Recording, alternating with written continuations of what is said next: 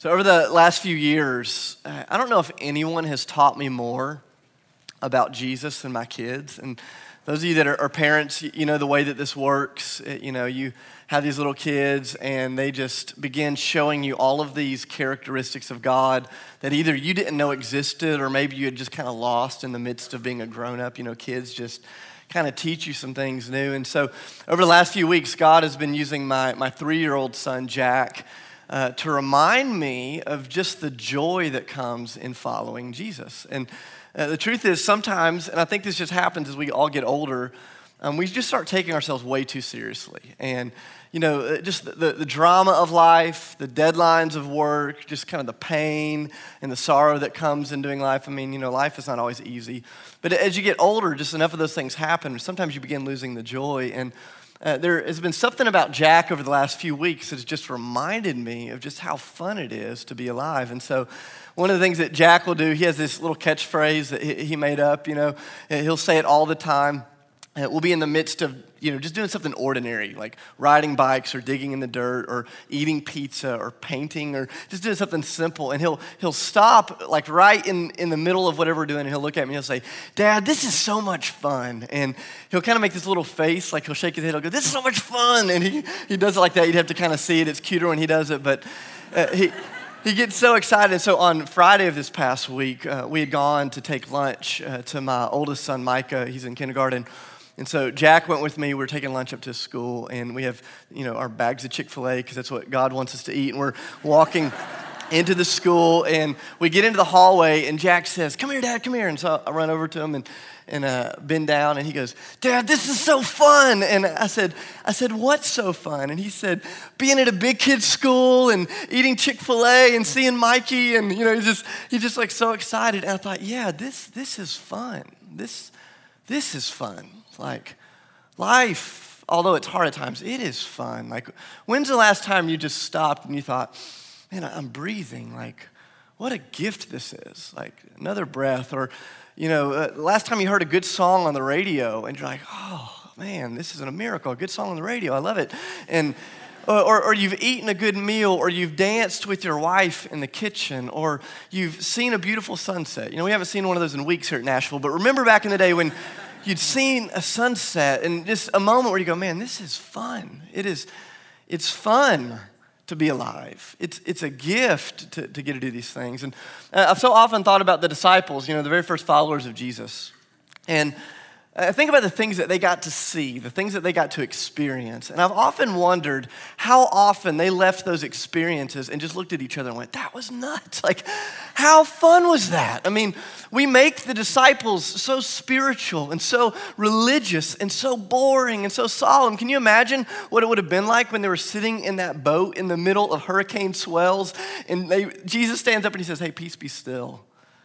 And the storm calms. And I guarantee you they worshiped, and I guarantee you they changed their theology. But don't you know that there was one guy in the boat going, "That was the most fun I've ever had on the seas." Like, that was outrageous. Like, that was insane how fun that was. Or I think about they show up at the funeral of Lazarus. Do you remember that story? In fact, they show up late. He'd been dead 4 days. And talk about showing up very late. They get there to the funeral, and Jesus does this amazing thing. He calls Lazarus out of the tomb.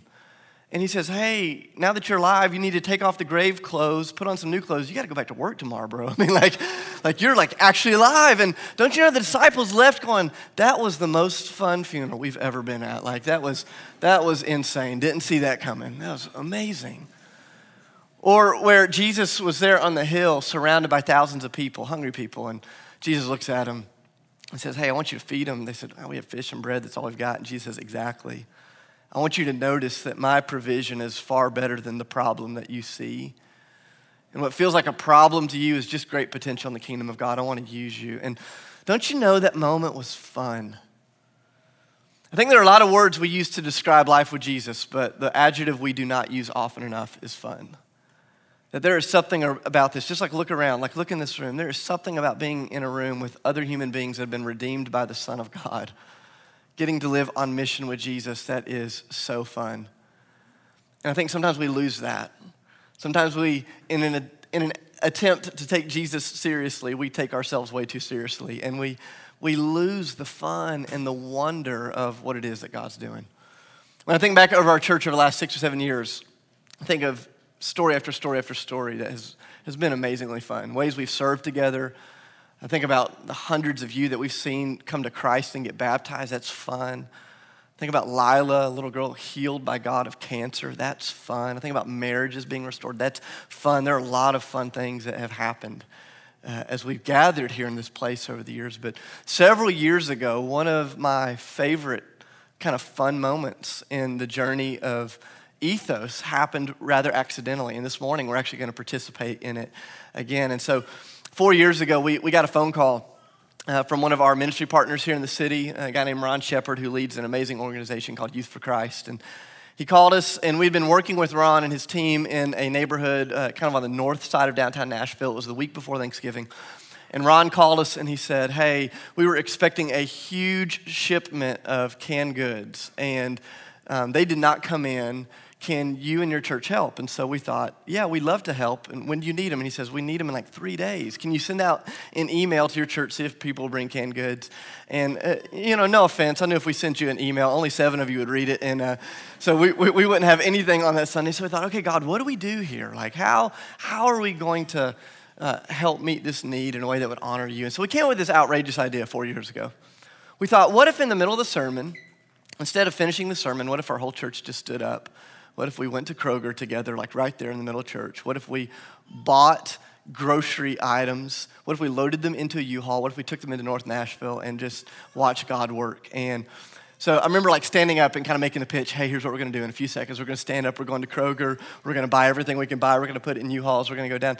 And then I'm like, all right, let's go. And everyone's like, oh, like really? Like it's not a metaphor? And I'm like, yeah, Kroger's not a metaphor. Like we're going to Kroger and we're gonna buy stuff. And we had no idea what would happen. And we got there that first year and it was amazing. A couple hundred people showed up and people just for the glory of God are just like buying groceries. And even those of you that are in college, you were using your parents' cards and getting forgiveness and just like loading up the groceries. And the managers, at first, they thought we were like raiding the place and they called the cops and then we explained what was happening and then all of a sudden the managers are chipping in and the police officers are buying food and strangers are jumping in on the fun. And it was so cool that first year we served hundreds of families food. We had 30 people come to Christ because of what they saw happen in the grocery store, which is amazing, just kind of this miraculous moment. And I remember getting home that night and going, that was fun. That was awesome. Like, let's do that again. As the years have gone on, we've kind of made this accidental tradition where once a year at least, we will say, hey, instead of me preaching a sermon, what if we just became the sermon?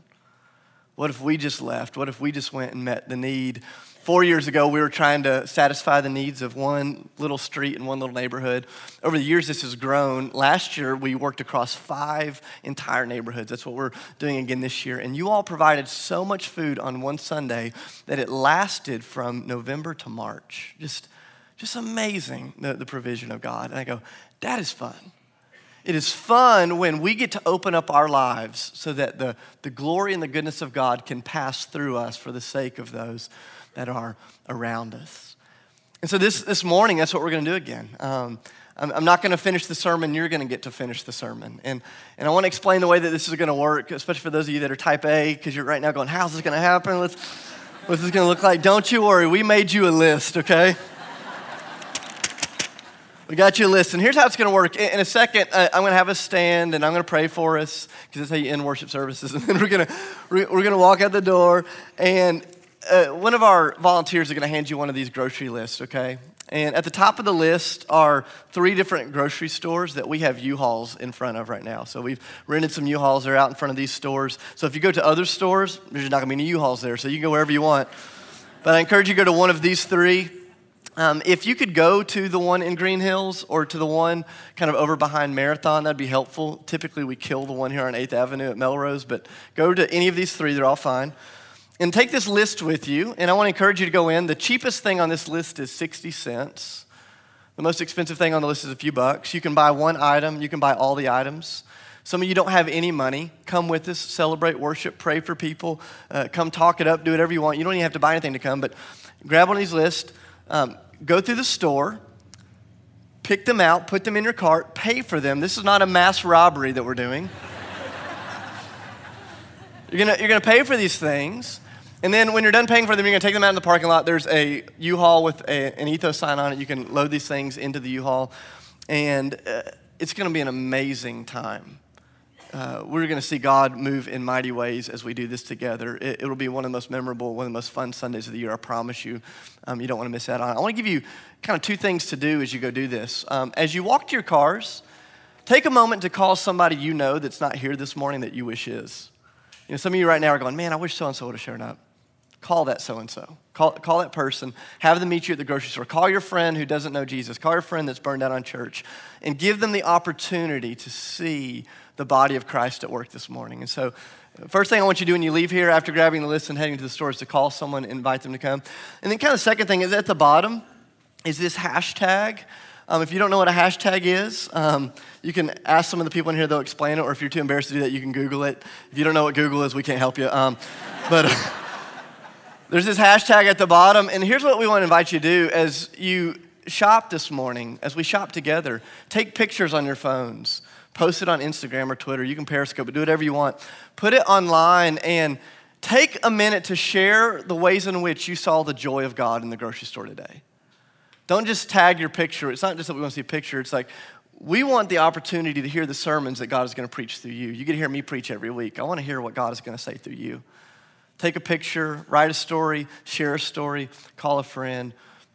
It is going to be so great. I love what Jesus says in Matthew chapter 5, verse 16. He says, let your light shine so that those around you may see your good deeds and they may praise your Father in heaven. Like, we could have taken up a collection, we could have ordered a bunch of canned goods, and we could have just shipped them off, but there's something about the way that we do this that demonstrates the goodness of God to those that are just going to Kroger this morning because it's a good time to shop. They're gonna see God in you in amazing ways. There are gonna be thousands of families that are gonna experience literally the bread of heaven as it shows up at their house through many of you this week. So let's stand together. I'm gonna pray for us.